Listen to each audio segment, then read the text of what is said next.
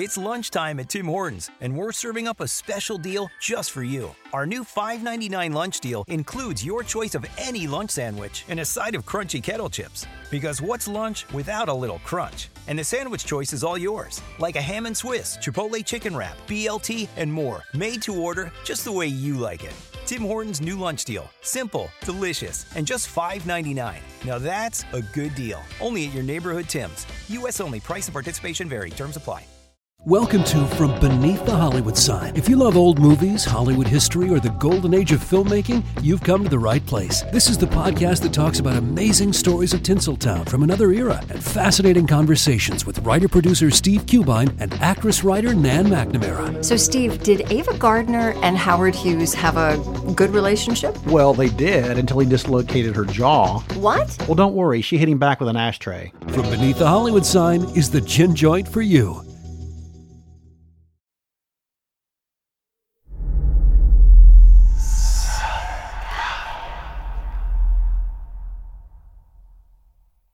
Southern Gothic is a podcast that explores the history behind some of the American South's darkest days, greatest mysteries, and most chilling ghost stories.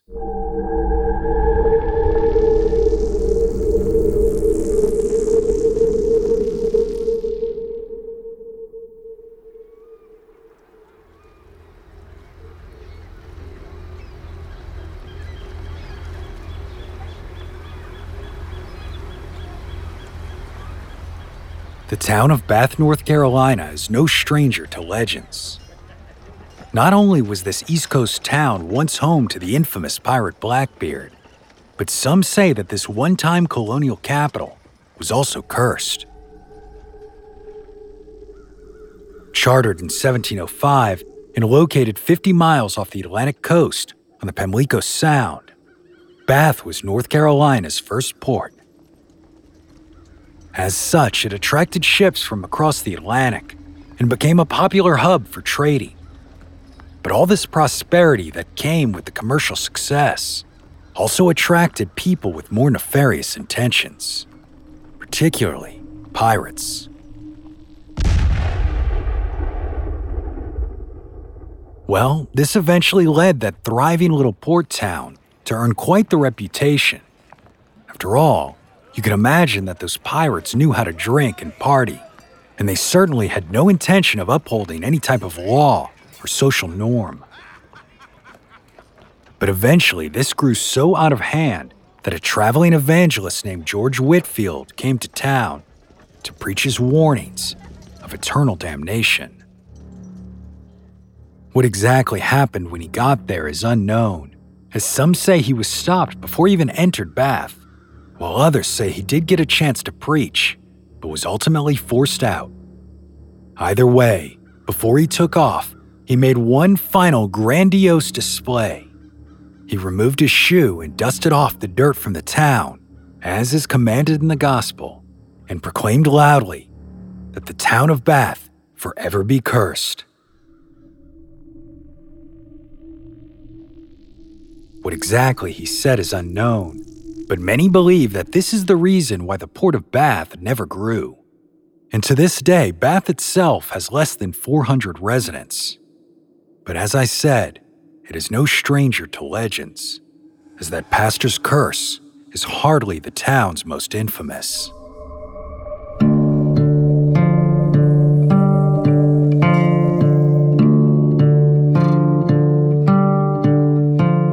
Just outside of town is a mysterious, seemingly supernatural landmark that has become central to one of North Carolina's most enduring legends. A tale that claims a wealthy landowner once made a deal with the devil, and all that remains are what we now know as the Hoofprints of Bath. My name is Brandon Scheck-Snyder, and you are listening to Southern Gothic.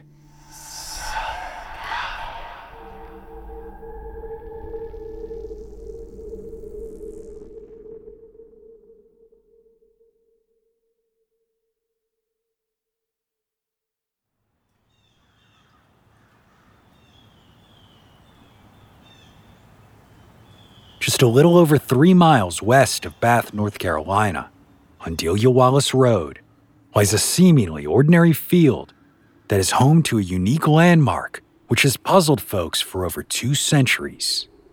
There are a series of small depressions in the ground known as the Bath Hoofprints, and are often described as saucer-shaped, measuring roughly 6 to 10 inches wide, with sides sloping down to a depth of only 4 or 5 inches. Resembling the hoofprints of a horse, some claim there are up to 13 of these distinctive depressions in the series. However, what truly sets the Bath Hoofprints apart is not just their age, as they've sat there in that North Carolina field for centuries.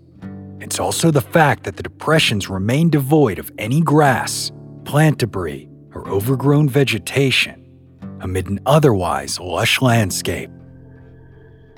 The mystery of their origin continues to baffle and intrigue those who visit the enigmatic site. But if you ask locals how these hoofprints got there, they'll tell you straight up, it's because of the devil.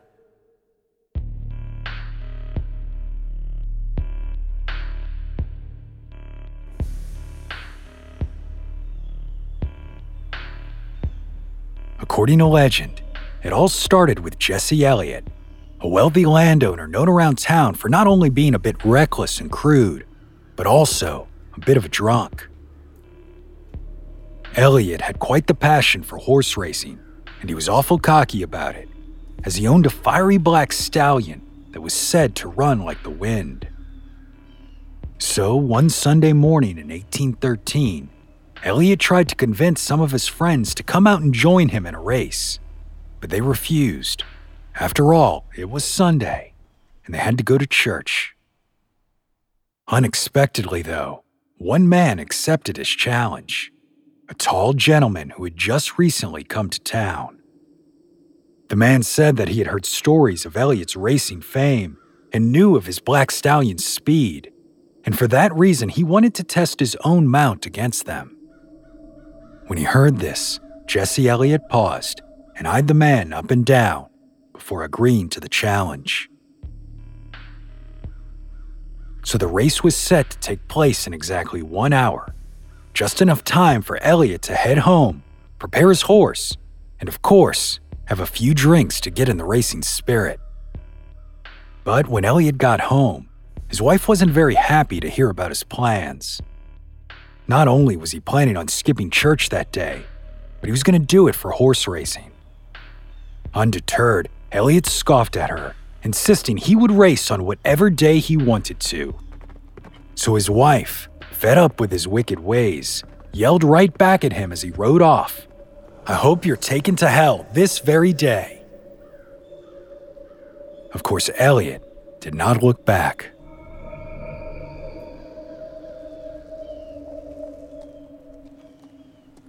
Then, when he arrived at the designated location for the race, Elliott's assuredness seemed to slip away for a brief moment when he saw the stranger in his horse. While his own black stallion was large and fierce, the stranger's was even larger, and that gentleman he had challenged looked more intimidating than Elliott remembered, as he eyed him up there in that saddle, dressed in all black, with fire burning in his eyes. Yet Elliott's confidence didn't sway for long. His competitive side kicked into high gear as they lined up for their race, and as soon as the pair took off galloping toward the finish line, he screamed at his stallion, "Take me a winner or take me to hell." The horse charged forward, spurred on by Elliott, and they took an easy lead against the stranger, maintaining it for quite some time. Though the stranger and his horse seemed fierce, they didn't seem to be all that great of racers, lagging behind for almost an entire horse length for the bulk of the race. But as soon as the men neared the finish line, everything changed in an instant. The stranger jumped forward with a giant burst of speed, and spooking his horse, who then dug his feet into the ground to stop with such ferocity that Elliott was violently thrown out of his saddle into a tree where he was killed instantly.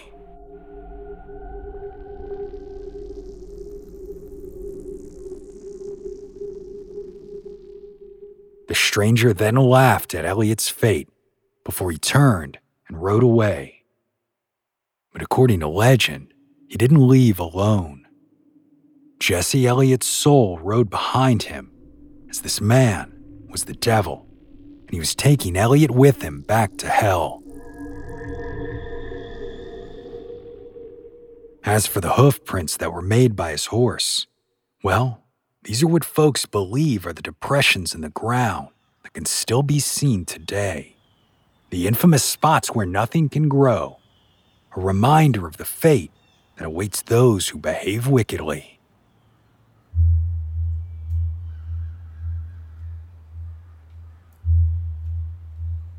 Interestingly, the legend of Jesse Elliot and what has become known as the Hoofprints of Bath dates back at least to as early as 1888, when it was included in a local newspaper article. And surprisingly, the story has remained relatively consistent ever since. But there's one aspect to it that most modern tellings leave out: the tree that Elliot struck on that fateful day. In an article titled "A Remarkable Tree, Truth Stranger Than Fiction, The Supernatural in Beaufort County," the Chatham Record wrote, "The pine is situated on a small and seldom used cart path branching off from a neighborhood road leading into the main road before alluded to, about 100 yards from the road and exactly in the center of the cart path. So that standing in the road and looking down the cart path, the first thing you see is this pine. And carts traveling the path have to go around it. The tree is sound, healthy, and perfectly green, except upon the southwest side, where there's a seam running from the ground to the extreme top, about 1 foot wide, that is dead. The tree is nowhere else affected. On the ground near the tree, to be seen plainly and distinctly, the imprint of a horse's feet, such as a horse would make on being sorely frightened." Of course, this long, strange dead streak on that old pine tree is where Elliot purportedly struck his head. And according to the paper, quote, "There's also a cross mark on the tree where it is said could be seen for a long time, blood and particles of the man's hair."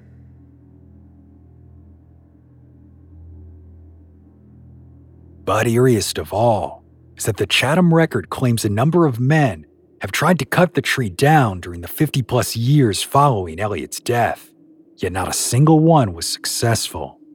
A fact that they say might mean it was meant to serve as a supernatural, quote, "example and warning to Sabbath breakers and evildoers."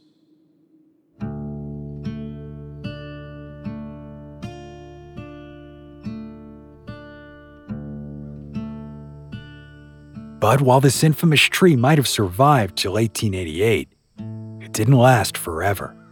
In 1925, Raleigh's paper, the News and Observer, stated that only the stump of the tree is still standing, a quote, "unique monument that marks the spot where a rich landowner met his death during the early part of the 18th century. All around its base, vegetation refuses to grow. The hoofprints of the horse are still visible. They have been plowed up.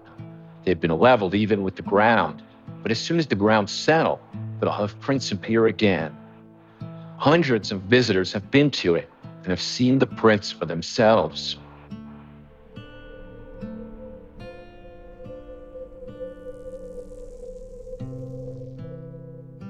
With each passing year, the tree stump clearly became less and less noticeable. So eventually, as you can expect, folks just stopped including it in the story.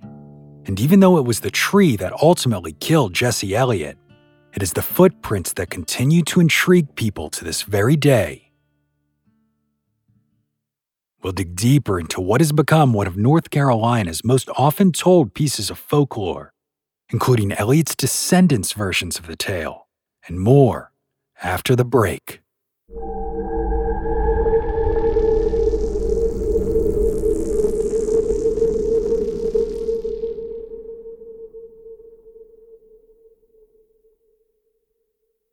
Hey guys, it is Ryan. I'm not sure if you know this about me, but I'm a bit of a fun fanatic when I can. I like to work, but I like fun too. It's a thing. And now the truth is out there. I can tell you about my favorite place to have fun. Chumba Casino. They have hundreds of social casino style games to choose from with new games released each week. You can play for free anytime, anywhere. And each day brings a new chance to collect daily bonuses. So join me in the fun. Sign up now at ChumbaCasino.com. No purchase necessary. VGW Group. Void where prohibited by law. See terms and conditions. 18+.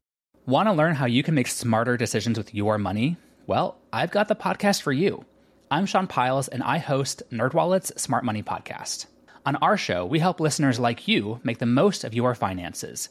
I sit down with NerdWallet's team of nerds, personal finance experts in credit cards, banking, investing, and more. We answer your real-world money questions and break down the latest personal finance news. The nerds will give you the clarity you need by cutting through the clutter and misinformation in today's world of personal finance. We don't promote get-rich-quick schemes or hype unrealistic side hustles. Instead, we offer practical knowledge that you can apply in your everyday life. You'll learn about strategies to help you build your wealth, invest wisely, shop for financial products, and plan for major life events. And you'll walk away with the confidence you need to ensure that your money is always working as hard as you are. So turn to the nerds to answer your real-world money questions and get insights that can help you make the smartest financial decisions for your life. Listen to NerdWallet's Smart Money Podcast wherever you get your podcasts.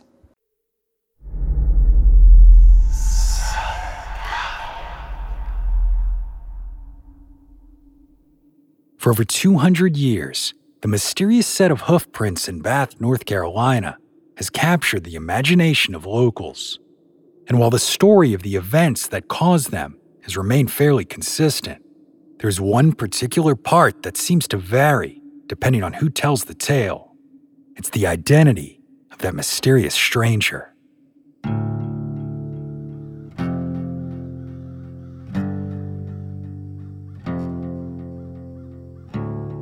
The most popular modern version, as I told you, claims that Elliot's competitor was the devil himself.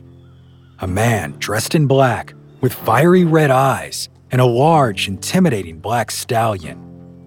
Yet other, earlier versions say that the act of racing on a Sunday was wicked enough to cause Elliot's death, no matter who he was racing against, claiming that Elliot was merely competing with a friend and was thrown from the horse when he turned to look behind him, not realizing that there was a tree directly in his path.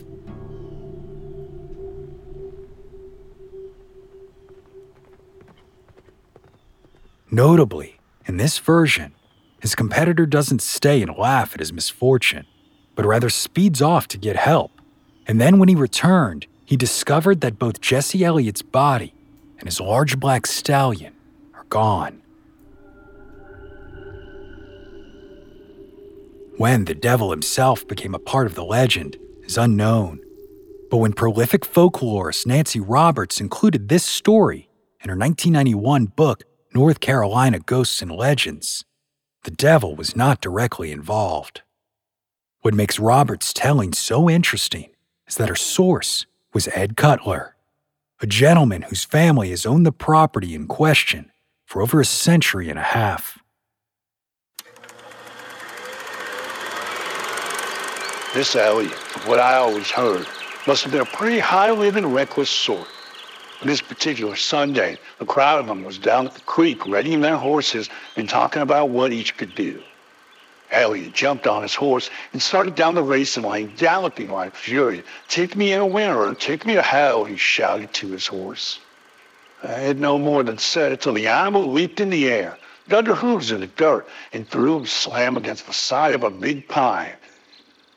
When I was a child, we'd pull up grass and take bark and put it in the prints on our way home from school. Next morning, they'd be just as clean as can be. One time my uncle carried corn out there. He called his hogs and threw the corn all around and in the tracks. You know, they wouldn't touch the corn that fell in those hoof marks. I say his death was a warning to people not to make such heavy impressions.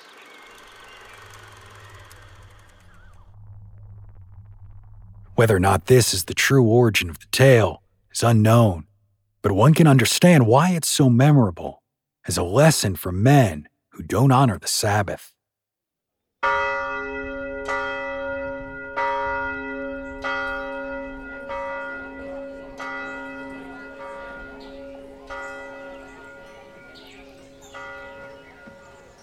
course, these religious overtones have diminished in modern retellings compared to earlier ones. In fact, a 1925 version didn't even include a race at all. Instead, it said Jesse Elliott was just riding his horse back and forth in front of church, cursing God, the church, and everything else. Well, in doing so, the service was stopped, and folks poured out to see what was going on. It was then, as Elliott attempted to ride away, that his horse shied, hitting a tree and killing both itself and the man on its back. Now, as exciting as the story of a supposed race with the devil may be, there's one final version of Jesse Elliott's death that needs to be taken into account, the one told by his family.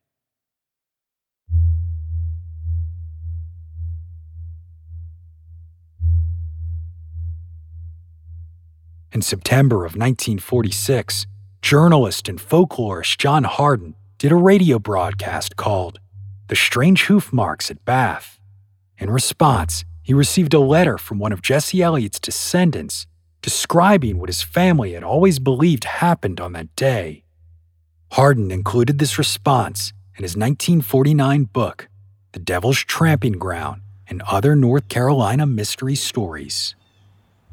According to the family, Elliott did indeed have a fast and spirited horse, but it wasn't a large black stallion.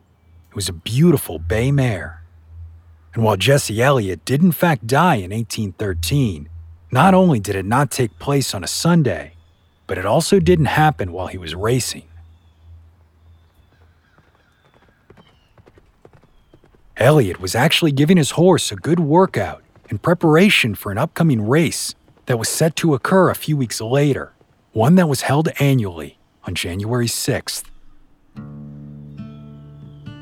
They told Hardin that it was actually late in the afternoon on Christmas Eve when Elliott was running his horse at full speed along the woods, and his horse became frightened, pitching to the side and stopping abruptly, throwing their ancestor head first into that infamous pine tree.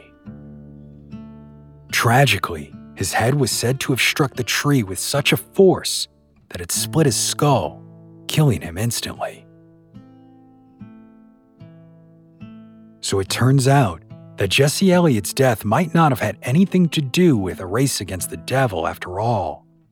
And it's possible that he might not have even broken the Sabbath, as his family claims that he died on a Friday. Yet the mystery of the Hoofprints of Bath remains.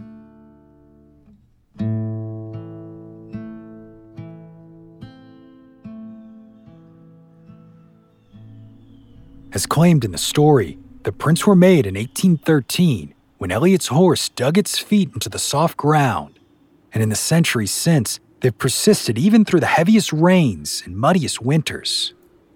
Reportedly, like the base of the tree that Elliott hit, the depressions have no vegetations growing within them, despite the fact that they are located at the edge of a forested area. And some folks, like old Ed Cutler, even claim that animals refuse to step on the prints or eat any type of food left on them. In addition, the depressions have survived every man-made attempt to alter their appearance by leveling the ground or throwing debris into them. Scientists have reportedly conducted studies on the site in an effort to provide an objective explanation, but a definitive answer has yet to be determined. One theory is that they're actually natural vents for subterranean water pockets or the result of salt veins beneath the surface. Another is that the earth in the area contains excess soluble rock, like salt or lime. As this rock dissolves beneath the surface, it would cause the depressions, and over time, the water flowing into the depressions could suction soil or debris into the earth. While this sounds reasonable, it unfortunately fails to provide an explanation as to why the depressions remain the size that they are today.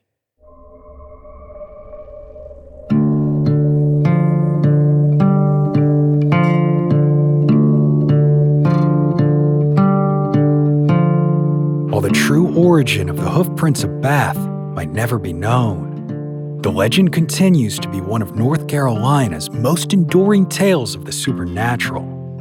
After all, to To this very day, folks can still wander out there and see those infamous marks for themselves. Over 2 centuries since Jesse Elliott purportedly screamed, "Take me in a winter or take me to hell."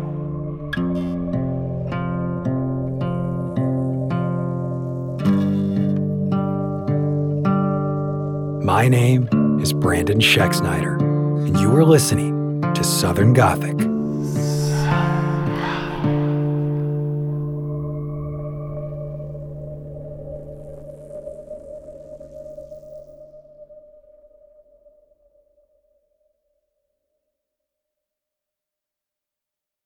Southern Gothic is an independent podcast produced by siblings Brianne and Brandon Schexnayder. If you're a fan of the show and would like more content, be sure to join us over on Patreon or become a premium subscriber on the Apple Podcast app. There, you'll receive access to both ad-free and monthly bonus episodes. For more info on Southern Gothic, be sure to visit southerngothicmedia.com today. And as always, thanks for listening. Lucky Little Shacks. Lucky Land Casino, asking people, what's the weirdest place you've gotten lucky? Lucky? In line at the deli, I guess? Aha, in my dentist's office. More than once, actually. Do I have to say? Yes, you do. In the car before my kids' PTA meeting. Really? Yes. Excuse me, what's the weirdest place you've gotten lucky? I never win and tell. Well, there you have it. You can get lucky anywhere, playing at LuckyLandSlots.com. Play for free right now. Are you feeling lucky? No purchase necessary. Void where prohibited by law. 18 plus. Terms and conditions apply. See website for details. Hello. My name is Matt, host of the Pirate History Podcast. Pirates rank among the most mythologized and romanticized of all historical figures. It can become easy to forget that pirates were real people that had real-world concerns. If you like tales of high-seas adventure, daring do, and also want to learn more about who Blackbeard supported to be king, you can learn more about all of that at the Pirate History Podcast.